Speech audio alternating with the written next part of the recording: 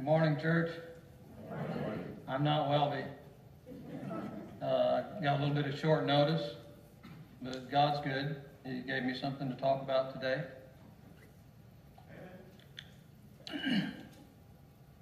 And I think it's important, and I think it'll be beneficial for us.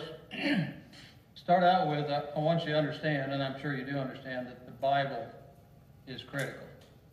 It's a critical foundation for us.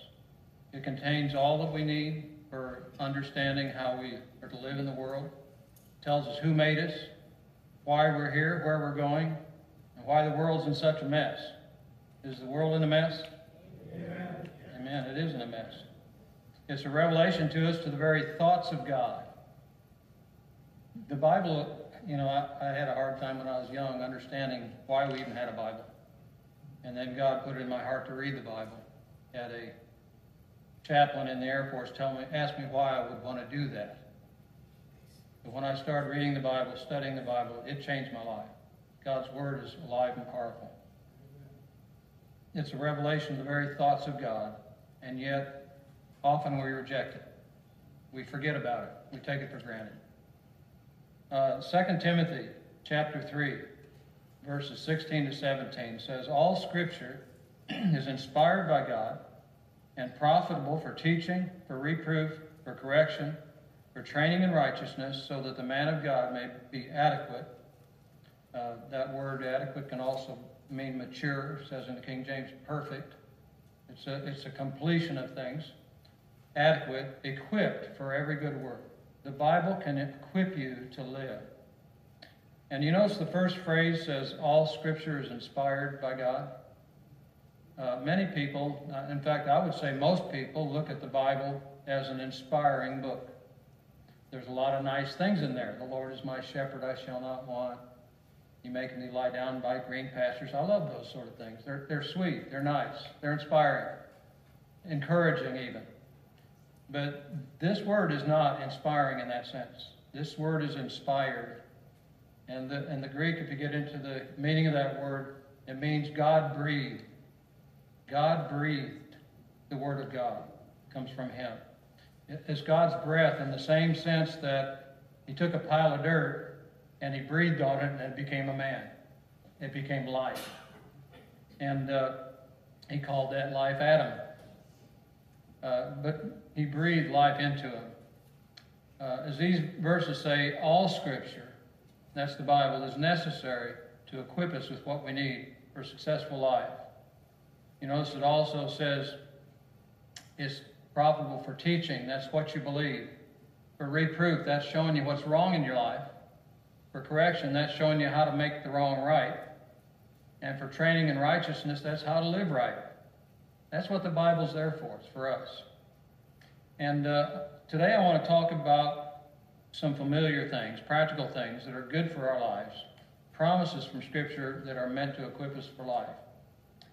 The Bible is full of promises. I've been reading the Bible for over 50 years, and it amazes me how many promises are there. According to Bible Gateway, now listen to this, according to Bible Gateway, there are 5,467 promises in the Bible. Now, I don't know how they came up with that, but I kind of believe that. It's full of promises. Many of these promises directly affect our relationship with God, our walk with Him, our success in living in today's world. Some of these promises are unconditional. That means God does everything to keep that promise. Some of them are conditional. That means we have a responsibility toward their fulfillment. And some are personal. They apply only to certain people or nations, and not necessarily to us. So when you have to be discerning as you read the promises, and don't take them out of context. But there are so many promises that are for us. It's amazing thing is that through the promises of God, we can escape the corruption of the world around us and actually partake of His nature and attributes. As I was doing this study, that really jumped out at me, that we actually partake of God's attributes. You'll see that in 2 Peter chapter 1, verses 2 through 4.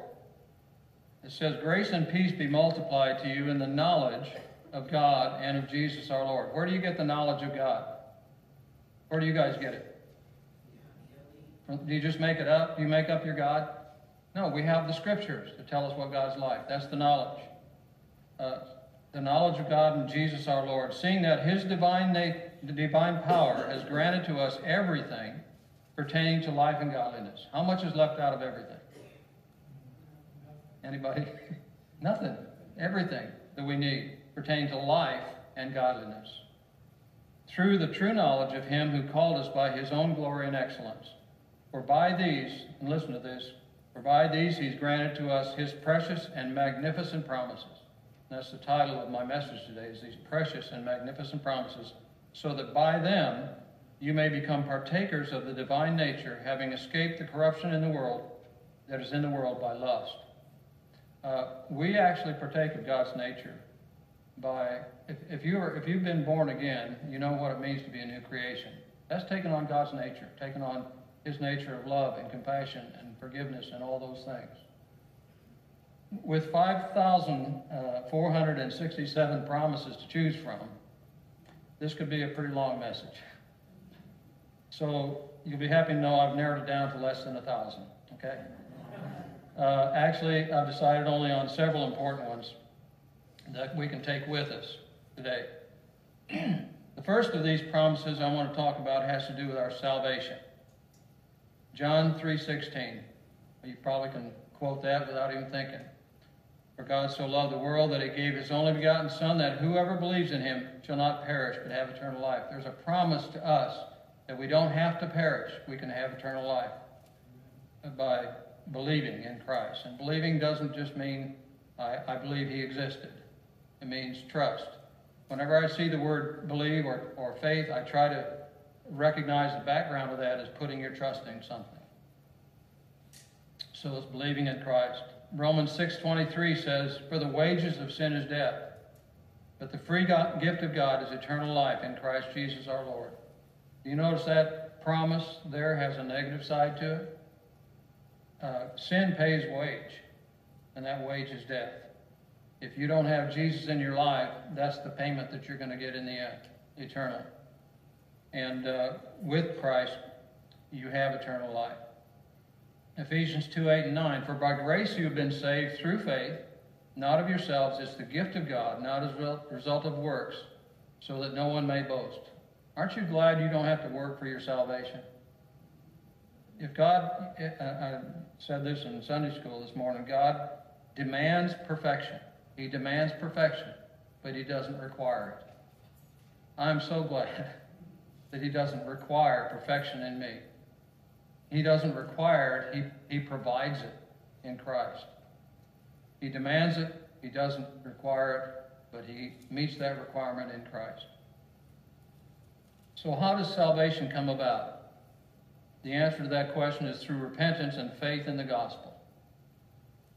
Mark chapter 1, verses 14 and 15 says, now after John had been taken into custody, Jesus came to Galilee, preaching the gospel of God, and saying, the time is fulfilled, and the kingdom of God is at hand. Repent and believe the gospel. Jesus said that. Do you notice repentance is in there? There's a false gospel going around where you just believe in Jesus and God's going to bless your life. Just ask him into your heart and say, you might say, forgive me of my sins, but you don't deal with your sins. You don't repent of your sins necessarily. That's a false gospel. The gospel, the real gospel, demands repentance. That means you understand that you're apart from God. You're lost, and you need salvation, and you're begging God for salvation. You have to deal with your sin. If you don't, that's not really salvation. I think there are a lot of people who think they're saved that are not, because they walked an aisle, they said a prayer, but their life hadn't changed. If there's no change, there's no life. So that's just a little extra sermon there for you. What is the good news? What is the gospel?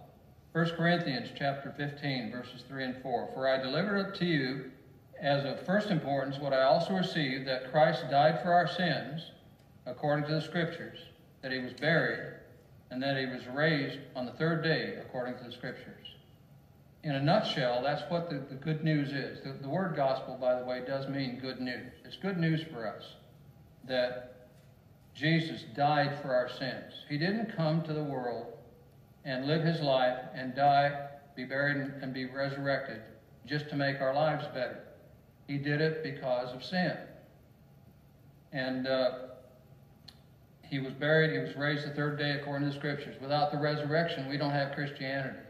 I've said many times, if you could come up with the body of Christ today, the actual body of Christ, and prove to me that he was never raised from the dead, I'd give up Christianity in a heartbeat. Because this is too hard a life and too difficult and too demanding.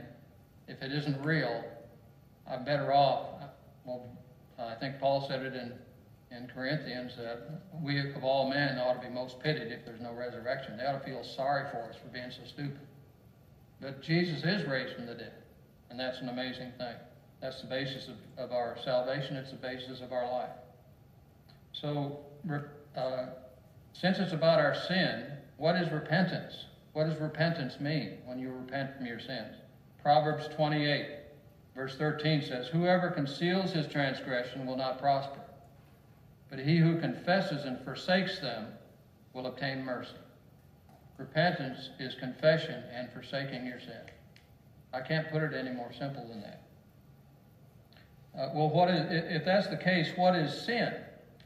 You know, this is another thing we deal with that can be confusing. If you ask the average person on the street if he's a good person, he'll tell you, "Yeah, I'm pretty good." And you ask him, "Well, have you ever sinned in your life?" "Well, I've never murdered anybody. I've never raped anybody. I don't beat my wife. Sometimes I think I ought to. I don't do it." That's the way people look at sin. But when you start asking them what sin really is, 1 John chapter 3, verse 4 says, "Everyone who practices sin also practices lawlessness, and sin is lawlessness." It's what is contrary to the law. God gave us the law in the Old Testament. He gave us the Ten Commandments as the foundation of all the law that was given after that. And you go to the Ten Commandments and you ask questions like, "Have you ever told a lie? Have you ever coveted anything? Have you ever committed adultery?" You start pointing out sins to people, and they understand what sin really is. Those are the things we need to repent of, turn away from. And they're things that you and I commit. It's not just murder. It's the lustful look that you dwell on that is sin. Those are the things that is sin. And so, what is faith? Proverbs 3, verses 5 through 6. These are verses that to me in my life have been really, I have a lot of life verses, and this is some of my life verses. Proverbs 3, 5, and 6 says, "Trust in the Lord with all your heart. Do not lean on your own understanding. In all your ways acknowledge him, and he will make your paths straight." Trust in the Lord. That's what faith is trust. So what happens when someone experiences salvation? Many of you have already experienced this. First of all, he's born spiritually. 1 Peter chapter 1, verses 22 and 23 says, "Since you have, in obedience to the truth, purified your souls for a sincere love of the brethren, fervently love one another from the heart. For you have been born again, not of seed, which is perishable, but imperishable. That is, through the living and enduring Word of God." This idea of being born again has become a byword in the world today. They use it to apply to any change in your life. But rebirth is different than that. Biblical rebirth is having God's Spirit, Holy Spirit, come into you and indwell you. John chapter 14, verses 15 through 18 says, "If you love me, you will keep my commandments. If I will ask the Father, he will give you another helper, that he may be with you forever. That is the Spirit of truth, whom the world cannot receive, because it does not see him or know him. But you know him, and he abides with you, and will be in you. I will not leave you as orphans. I will come to you." This was spoken to the disciples before the day of Pentecost. And on the day of Pentecost, the Holy Spirit fell on those disciples and indwelt them. That's when the indwelling the Holy Spirit started. And a believer has the Holy Spirit living in him to guide him, help him, to teach him the truth. Many, many things. And when you are saved, when you have real salvation, you become a different person. You become a new creation in Christ. 2 Corinthians chapter 5, verse 17 to 18 says, "Therefore, if anyone is in Christ, he's a new creature." Now, what does that say? Think about this. If anyone is in Christ, he's a new creation. If you've made a profession of faith, I'm going to be very plain here. If you've made a profession of faith and you can still go do the same things you used to do, and it doesn't bother you, and you just come to church for the fellowship or for the company or to boost your life for the week, if you're not a new creature, you're not a Christian. That's what it says there. If anyone is in Christ, he's a new creation. If God hasn't changed your goals and your direction and your purpose in life, you better examine where you're at. It says, "The old things passed away. Behold, new things have come." Now all these things are from God, who reconciled us to himself through Christ and gave us the ministry of reconciliation. As a believer in Christ, he's changed my life. The reconciliation means he did what it took to be friends with him again. That's what Jesus came and died for, my sin. That's what that's all about.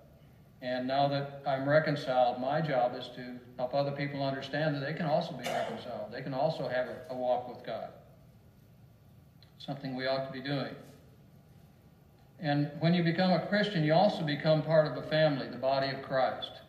This has been one of the most amazing things to me over my life, is when I was with my grandfather one time. And he was an agnostic. And we were in Chicago, Illinois, and he picked me up at the airport. We had to catch a train, and then we had to catch a bus.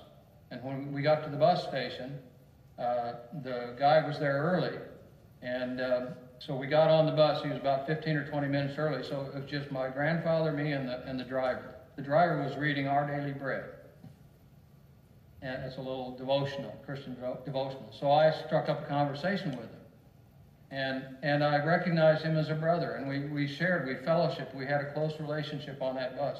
My grandfather was flabbergasted. He chewed me out for talking to a stranger. And yet I told him, he's a brother. He's a Christian. We have a relationship. He didn't understand that. By the way, he became a Christian when he was over 90 years old. And he had a horrible life. I could tell you, I could go on from here about my grandfather's life, the kind of life he was. He was not a good man. He was a horrible man. And yet God saved him later in life. So, but you become part of that body. And there's a lot in the scriptures about that. All this you can receive through God's promise of salvation to those who repent and believe. God is the one who prepared and accomplished all these things for us. Salvation is a great reality, to be saved and given a new life.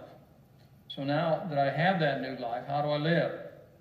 Are there any promises from God to help me live in this difficult world? Like I say, we live, and you guys amen it. We live in a difficult world today. It's hard to know how to react. It's hard to know how to live. It's hard to know how to, should I get the vaccination or not? Should I get mad about it?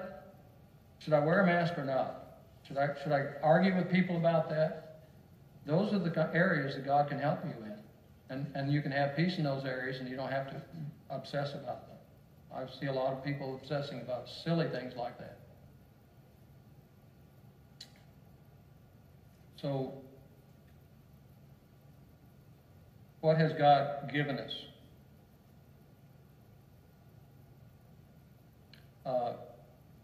Romans 8:28. We know that God causes all things to work together for good to those who love God, to those who are the called according to his purpose. Now, that's one verse that sometimes we misquote it. We just say all things work together for good. But that doesn't work for everybody. It says it's conditional. It says for those who love God, to those who are called according to his purpose. Have you ever thought, why am I going through what I'm going through? Have you ever wondered about that? Have you ever asked that question, why me? If I ask everybody that asked that question, do you reckon everybody would raise their hand? I'm not going to put you on the spot. I've said that many times. Why me? God has a purpose even for the bad things. And the end of those things for a Christian is good. I could tell stories. I don't want to take too long, but I could tell stories, things I went through with my parents when my parents passed away. The ability I had to witness to every single one of my family members, one-on-one, face-to-face about spiritual things during that time of suffering while my father was dying. It worked out for good. I see the difference in my family and myself. And this promise is conditional. If you're a real Christian, though, this means you. Whatever you're facing today, understand that God is working with that in the end for your good. You're going to learn things that you never learned. You're going to be come to the end of your own strength and discover the strength of God. You're going to go through a situation that God's going to use in somebody else's life when you say, I understand what you're going through. That's what that means. So this is one of the promises. It's good for our lives. Another one is knowledge of the truth. John 8:31 and 32.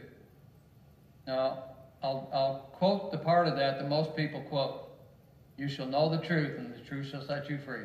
Well, that's a nice saying, isn't it? But it's conditional. Look at what the verse 31 says. So Jesus was saying to those Jews who had believed him, if you continue in my word, then you are truly disciples of mine, and you will know the truth, and the truth will make you free. So who is it that knows the truth, is going to know the truth? The disciple, the learner, the one who listens to the word, abides in the word of Christ. That's the one who will know the truth. And I'll tell you something, the more I study Scripture, the more I understand why the politicians are doing what they're doing, and why the country's going the way it's going, and why people are angry and frustrated, and what opportunities we have of reaching those people today who are frustrated and angry and don't know which way to turn, and they're reaching out, they're crying out for recognition. We have the answer to those things. We have the gospel of Christ, which gives you peace, joy, all those great things that we have as Christians. We have an opportunity that's unprecedented right now of reaching the world. And are we taking advantage of that? Just asking the question. Another thing that we get from as a promise is wisdom. Look at James chapter 1, verse 5. If any of you lacks wisdom, let him ask of God, who gives to all generously and without reproach, and it will be given to him. But he must ask in faith, without any doubting, for the one who doubts is like the surf of the sea, driven and tossed by the wind. We have an opportunity as a believer to ask God for wisdom. Are you facing a difficult situation? Ask God for wisdom. Understand that you can ask that, trusting him to give you that wisdom, and then just go on with your life and see what God can do. And you'll discover it's a true promise for you. But again, it's conditional. You have to trust him. Another promise is to grow spiritual fruit in your life. But Galatians 5:22 and 23 says, but the fruit of the Spirit is love, joy, peace, patience, kindness, goodness, faithfulness, gentleness, self-control. Against such things there is no law. And if you think about these things as positive things, and think about what the negative side of those things is, a lot of us are living on the negative side of those things. Instead of love, we have hate. Instead of joy, we have difficult ability to deal with anything. We're always miserable. Instead of peace, we have turmoil. This is what the world is like. Instead of patience, we want it right now. Instead of kindness, I'm going to get you back for what you did to me. All these things have a negative side. But these are positive things that God has given us. And this is a promise. This is the fruit the Spirit has put in every believer's life. I could do a whole message on just the fruit of the Spirit, but I just want you to understand this is a fruit. It's not fruits. We often see it, the fruits of the Spirit. This is a package deal. Let me ask you, since you've been a believer, don't you love in a different way than you used to? Don't you have joy where sometimes it surprises you that you have it? Don't you have peace sometimes when you shouldn't have peace and people recognize that? You see, this is a package deal. We have these things at work in our lives. We can look at them individually, and that's okay. But it's a package deal. We have these things, and we need to nurture these things in our lives. And God gives us that ability. It's the Spirit's fruit. It's not your fruit. It's what the Spirit puts in your life and changes your life. These are the things that change in your life when you're a new creation.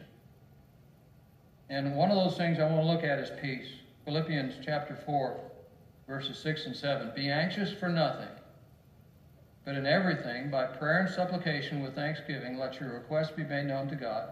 And the peace of God, which surpasses all comprehension, will guard your hearts and your minds in Christ Jesus.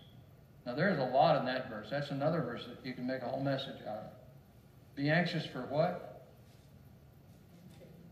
Nothing. Are you anxious today about something? The Bible says be anxious for nothing. But it doesn't just leave it there. It doesn't just say do this and you know you can't do it. It says, but in everything by prayer and supplication with thanksgiving, let your requests be made known unto God. Bring your anxiety to God and leave it there. And in my own experience, I don't have to pray over and over and over again for the same thing. I try to leave it with God. I say, God, this is what, this morning I said, Lord, I'm going to be preaching today. And I just need your strength for that. And I left it at that. I didn't have to obsess about getting up here in front of a bunch of people and a camera and giving a talk. The Lord gave me the peace about that. But it says, let your requests be made known to God, and the peace of God, which surpasses all comprehension, will guard your hearts and your minds. I love that, because your heart has to do with your emotion, and your mind has to do with your logic. And God will give you peace in both places. And it'll be a peace that surprises you and is beyond your comprehension. How can I have peace? And that's the thing that people notice, by the way. When they say that you have peace in an unpeaceful situation, they'll ask, where do you get your hope? How can you go through this the way you're going through it? I'd have reacted a lot different than you do. That's an opportunity to witness to people. Another thing that's a promise, and this, you're not going to like this one. 1 Peter chapter 4, verses 12 to 13. We are promised that we will suffer. Now, do you like that one? You see, if I look at the Bible as inspiring, that's one I'd just leave out. But it's inspired Word of God. It says, Beloved, do not be surprised at the fire ordeal among you, which comes upon you for your testing, as though some strange thing were happening to you. But to the degree that you share the sufferings of Christ, keep on rejoicing, so that also at the revelation of his glory you may rejoice with exultation. One of the promises of God is that you're going to face trouble. You're going to have trouble in your life. And that trouble has a purpose. It's for your testing. And the testing here doesn't mean a pass and fail. The test is like when you're testing gold with heat. You're purifying it. You're bringing out the gold. You're bringing out the right kinds of things. That's what testing does. It throws us on the mercy of God. It throws us off of our own abilities. Helps us recognize that we can't do this thing. And we have to have the Lord in our lives to help us with it. So, Jesus said, by the way, in John's gospel, that if he suffered in the world, we would also suffer. He said, if they're going to persecute me, they'll persecute you. And he told his disciples, and he tells us that we're at odds with the world. Look at 1 Peter chapter 5, verses 8 through 10. It says, Be sober. Be of sober spirit. Be on the alert. Your adversary, the devil, prowls around like a roaring lion, seeking someone to devour. But resist him, firm in your faith, knowing that the same experiences of what? Suffering are being accomplished by your brethren who are in the world. After you have suffered for a little while, the God of all grace, who called you to his eternal glory in Christ, will himself perfect, confirm, strengthen, and establish you. See, there's a reason for suffering. It establishes us in the faith. It establishes us in our relationship with God. It helps us to face the world and helps us to empathize and not just sympathize. You know, I used to be a sympathizer. I'm sorry for what you're going through, but I'm sure glad it's not me. Sorry for you. I sympathize with you. Empathy means I suffer along with you. I feel your pain. I really do. And I've been in that place myself. where I've shed tears that weren't just for me. Before I got to that point in my Christian life, I didn't cry for anybody but myself. And God took me through a deep suffering trial, and I learned how to empathize with people. We have an enemy, and he's active, and he's around us, and he's going to bring that suffering into our lives. But it's part of the Christian life. Don't like it, but it's there. To finish up, God's given us a way to walk with him and experience his blessings and guidance, even though we're so messed up and prone to failure. He gives us this ability through the forgiveness he provides when we mess up and confess rather than cover up our sin. Remember that verse in Proverbs, if we cover our transgressions? That's what happens a lot in these days, isn't it? There's a lot of, we call them cover-ups. Somebody does wrong and they cover it up instead of confessing it. But when the great thing about God is when we confess, he forgives. 1 John chapter 1, verses 5 through 10 says, "This is the message we have heard from him and announced to you, that God is light, and in him there is no darkness at all. If we say that we have fellowship with him and yet walk in the darkness, we lie and do not practice the truth." I've known people like that. They say they know the Lord, but then you look at their lives and they don't know the Lord. It's obvious. You can be a fruit inspector, by the way. But if we walk in the light as he himself is in the light, we have fellowship with one another, and the blood of Jesus, his Son, cleanses us from all sin. If we say that we have no sin, we're deceiving ourselves, and the truth is not in us. If we confess our sins, he's faithful and righteous to forgive us our sins and cleanse us from all unrighteousness. If we say that we've not sinned, we make him a liar, and his word is not in us. Have you ever confronted your own sin in that way? You know, it's not asking for forgiveness. You know, I can say, and I've heard a lot in prayers, and I prayed it myself, Lord, just forgive me the sins I've done this week. Just forgive me. That's not really confession. Confession is going before the judge and saying, I lied today, and I know it's wrong, and I throw myself on the mercy of the court. I did this thing. I confess it. It's real in my life. I need your help to overcome it. That's what confession is. There are many more precious and magnificent promises in Scripture. Remember, there's 5,467 of them. The only way to benefit from them is to abide in his word. There are promises concerning strength for the weary, his God's unfailing love, a place in heaven for us, our needs being supplied, spiritual armor for our protection. There's lots and lots of promises in the Bible. But the only way to benefit is to abide in his word. Read the Bible, study the Bible. It's up to you to search out his treasures, and you can live the life that God has in mind for you. Let's pray. Father, thank you for your great and precious promises and how marvelous you are to give us all these things. Thank you for salvation. I pray if there's anyone here, Lord, that needs to turn his life over to you and know how to trust you, Lord, I just pray you might put it in their heart to be able to do that. Provide a means for them, Father, to have a relationship with you. Thank you for your word. Thank you for all it means and all the change in my life, Father. I thank you so much for what you've done in my life and the walk that I have today. Thank you for all those blessings. And just give you praise and thank you in Jesus' name. Amen.